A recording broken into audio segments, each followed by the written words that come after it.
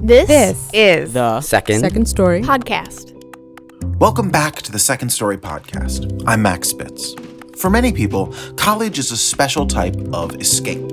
It marks the first chance to leave home and live among peers, a time of simultaneous independence and irresponsibility. But not everyone immediately jumps at this opportunity for debauchery. In this week's story, Kenesha Foster shares her internal struggle between expectation and desire as she debates whether or not to have her first alcoholic drink. Recorded live at Flower Firm in Chicago in November 2019, Second Story is proud to present First Time.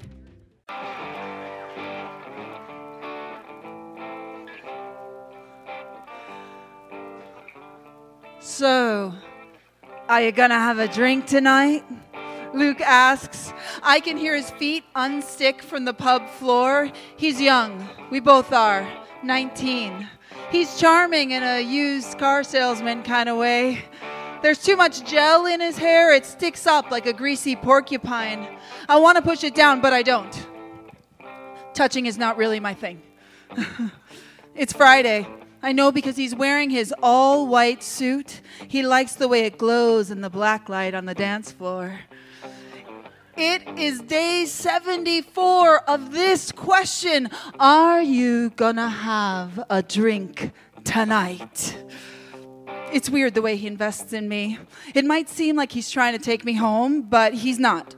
He is my sister's best friend, and she told him to take very good care of me. So he's trying to get me drunk.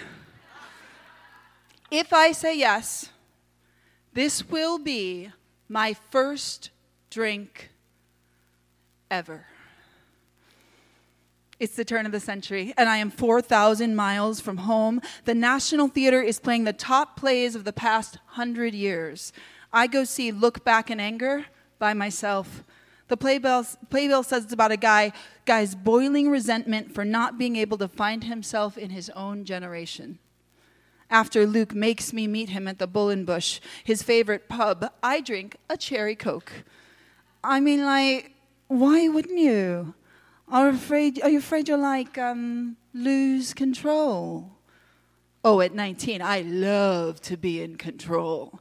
I mean, I can't even believe I wandered so far away from home in the first place. I am right in that slice of time when you start to realize you might not be who everyone has always said that you are. Do you remember that moment? Yes, maybe that narrative that everybody else created for you belongs to someone else entirely. My narrative is that I am a good kid. Shockingly good. I mean, did anyone's families have dinner together every night? Let me see. And yes? Okay. Cool. Did anybody's parents have like a 9 to 5 and then they would come home and gather? Anybody? Okay, cool. Little less common nowadays, but was at one point in time. Okay, curfews? Who had curfews? Who had rules? Okay, who had like reward systems with little stars where your parents would be like, great job, you're amazing. Okay, great. So I'm guessing that anybody that said yes to those questions, you probably went to keggers a lot in high school and you played beer pong, right? Anybody else? Yes, right, because no one in their right mind could survive all of that goodness. But my parents robbed banks. And they disappeared with strangers a lot. I swear it's true. And my sister and I toddled around temporary apartments with empty cupboards and nothing but each other. And they left us in crack houses and they left us in McDonald's bathrooms while they scored whatever they wanted to score that week. And as crazy as they were also free. I mean, rooms erupted around them. I never met a person who didn't love being around them. And I just couldn't peel away the idea of freedom from the idea of all the ways that they hurt us. And so I wrapped myself in flannel shirts buttoned all the way up and men's boots rooted to the ground, and I made rules for myself. Those rules were, number 1, fuck drinking. Number 2, fuck getting high. Number 3, fuck the back of that police car that my parents were always ending up in, because I didn't want any part of it. I was going to be good if it killed me. Luke leans in. This isn't the States. I've got you. It's just like 1 drink. Fast forward to the dance floor. I have had what I believe is 3 rum and cokes. And I have had them all in a pint glass, and they are all 3 parts rum and 1 part coke. My hips are leading, and I have figured out that whatever direction that I move them in, this group of dudes in the corner, they will follow. So they track it like a pack of meerkats with their hind legs tracking a mongoose. I go left, they go left. I go right, they go right. It's hilarious. Until one of them, he looks right at me, right in the eyes. And he doesn't look away. He's tall and he's my age and he's wearing this dark blue suit, the kind that you wear to a funeral. He looks like he wants to come over to me to say something. God, he is so tall. I took off some layers while I was dancing, and my tank top is tight around my chest, and I can see it pulling in and out as I breathe heavy. Oh gosh, is that my heartbeat? I can feel that heat that I never let myself feel right down the middle of me, and I cannot believe I have not looked away yet. He smiles. He starts to walk over to me when, let's go watch the sunrise. It's Luke, right between me and the cute pallbearer boy. What? I shout to Luke over Daft Punk's Around the World. The sunrise, let's go watch the sunrise. I can still see the tall boy behind him looking at me. And I want that boy. Like, I want him so much that I grab Luke's hand and I run away. And as we tumble into the streets, I yell, the sunrise. Yes, let's go watch the sunrise. And we walk for miles into the dark until we see this huge iron gate. And I am thinking about the boy and the darkness and this deep curiosity of feeling drunk for the first time. It's kind of tingly. And I'm pretty sure I'm walking sideways. And nothing is as aligned as I like it to be. And is this it? Is this the thing that I have been so afraid of? This isn't so bad. Luke takes a running start, and he leaps onto the metal gate framed by brick walls that run all the way into the night. He is so tiny up there. Damn, it's locked. He leaps to the ground. I slouch down on a near bench. Luke slides in next to me, and he puts his head on my shoulder. I don't get stiff or pull away. I let myself be close to him, but I don't cuddle back. I mean, I'm not sure that I know how to. Even though I don't know where we are, I'm disappointed that the door is locked and I can't open it. From the darkness is a tiny British man, and he rides a squeaky bicycle. It's locked, I shout, getting a playful nudge from Luke. He teases about how loud Americans are. And then the tiny Brit pulls out a set of keys, and he unlocks the gate. Before I can think, Luke has his arm around the guy saying, so can we go in there? Will you let us in? My friend here, she's from the States, US, and I promised her I'd show her the best sunrise England's got. He shines a crooked smile. Yeah, all right, the tiny man grumbles. But if the police catch you, I didn't let you in. Yeah, all right, no problem. Now Luke drags me in by my wrist before I can change my mind. Acres of land tumble in front of us into the darkness. To discover that kind of space in a city as pressed together as London, it's magical. Every sound we make runs away into the open air, and I can breathe. I squeeze Luke's arm with excitement and I tell him, this is my first real adventure. From behind us, the tiny Brit zooms by on his bike and he shouts, "Don't get shot!" I grab onto Luke. What does he mean? What does he mean, don't get shot?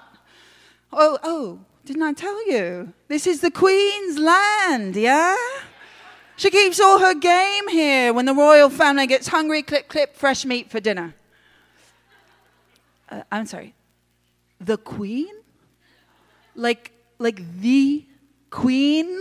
I ask, noticing that the gate is very locked and the tiny Brit has altogether disappeared. We just broke onto royal property the first night I ever had a drink. This is very against the law. Luke, are we going to get shot? No. I have this chum, right? I grew up with, right? His dad is a ranger here, and he told me they never do any shooting past 2 a.m. It's 3:42. We're totally safe. No worries. He drops his head, and he points his pointy eyebrows towards me. You're not losing it, are you? Can't keep being the kid who is afraid of everything. No. That sounds good. I'm ready. Let's go. Miles in by a fallen tree, he quizzes me. So, do you have ankles? Because if you do, I've never seen them. And do you have pneumonia? Is that why you're all the way buttoned up all the time? And what exactly are you afraid of? And I want to tell him everything. But I don't have the words then to say that it's hard to get your footing when the people who made you will hurt you as quick as they love you. Luke flicks me. That bloke Chris stares at you. No, he doesn't. He does. You noticed. I did. And it doesn't mean anything. Ask him out. I don't tell him that if somebody wants me, they're going to have to come and get me. They're going to have to mean it, because I know how easy it is for people to leave you behind. Instead, I say, I never asked anyone out before. What? Never. I've dated, but I never make the first move. I don't know how to do that. You keep saying that. I don't know how to talk to boys. Are you bored yet? I know I am. You know what? I am bored. I am so bored. I think my head is going to explode from monotony. I want to jump up on that fallen tree and I want to shout out into the endless air. I am bored. This is bullshit. I'm ready. I'm going to take a goddamn chance for once in my life. And just as I stand up to do it, a shot rings into the air. The sky fills with birds running from bullets. The gunfire is constant. It's coming from the two dirty brown Hummers that are driving right towards us. The sun rises across our bodies, pressed into the grass, trying to disappear. Luke's white suit, it glows like a lighthouse on the shore, and I am shaking. I'm freezing, and the dew is wet, and the air is cold, and the hunters ride straight towards us and hang out of their windows with guns cocked on their shoulders. Their bullets are faster than they are, and I roll over to Luke, and he's gone. I thought it was the end. My end, and I thought I deserved it. Because maybe goodness was a cage, but I believe that freedom was a punishable offense. A selfish act. A deliberate choice to hurt a little girl who needed you. And I divided the world into good and evil, and I laid all nuance down because I thought that was the only way that I was going to survive. In the wee hours of the morning, I hobble into Luke's bed. He lives with his mom, and she's already downstairs making breakfast. And I have these 2 swollen ankles from scaling down the 20-foot gate to escape. I thought I could jump down. I was absolutely wrong about that. Luke climbs into his mattress on the floor, and he reaches his arm out to me. I crawl in next to him, and I wrap my arms around him. The big spoon and the porcupine. And I fall asleep feeling safe and thrilled all at the same time. And the next night, I meet the pallbearer boy on the dance floor. And I make the first move. At sunrise, just as our clothes come off, a priest drives up to us and says, "Good morning, young people." And I begin the journey of how much trouble I can really get into. Thank you.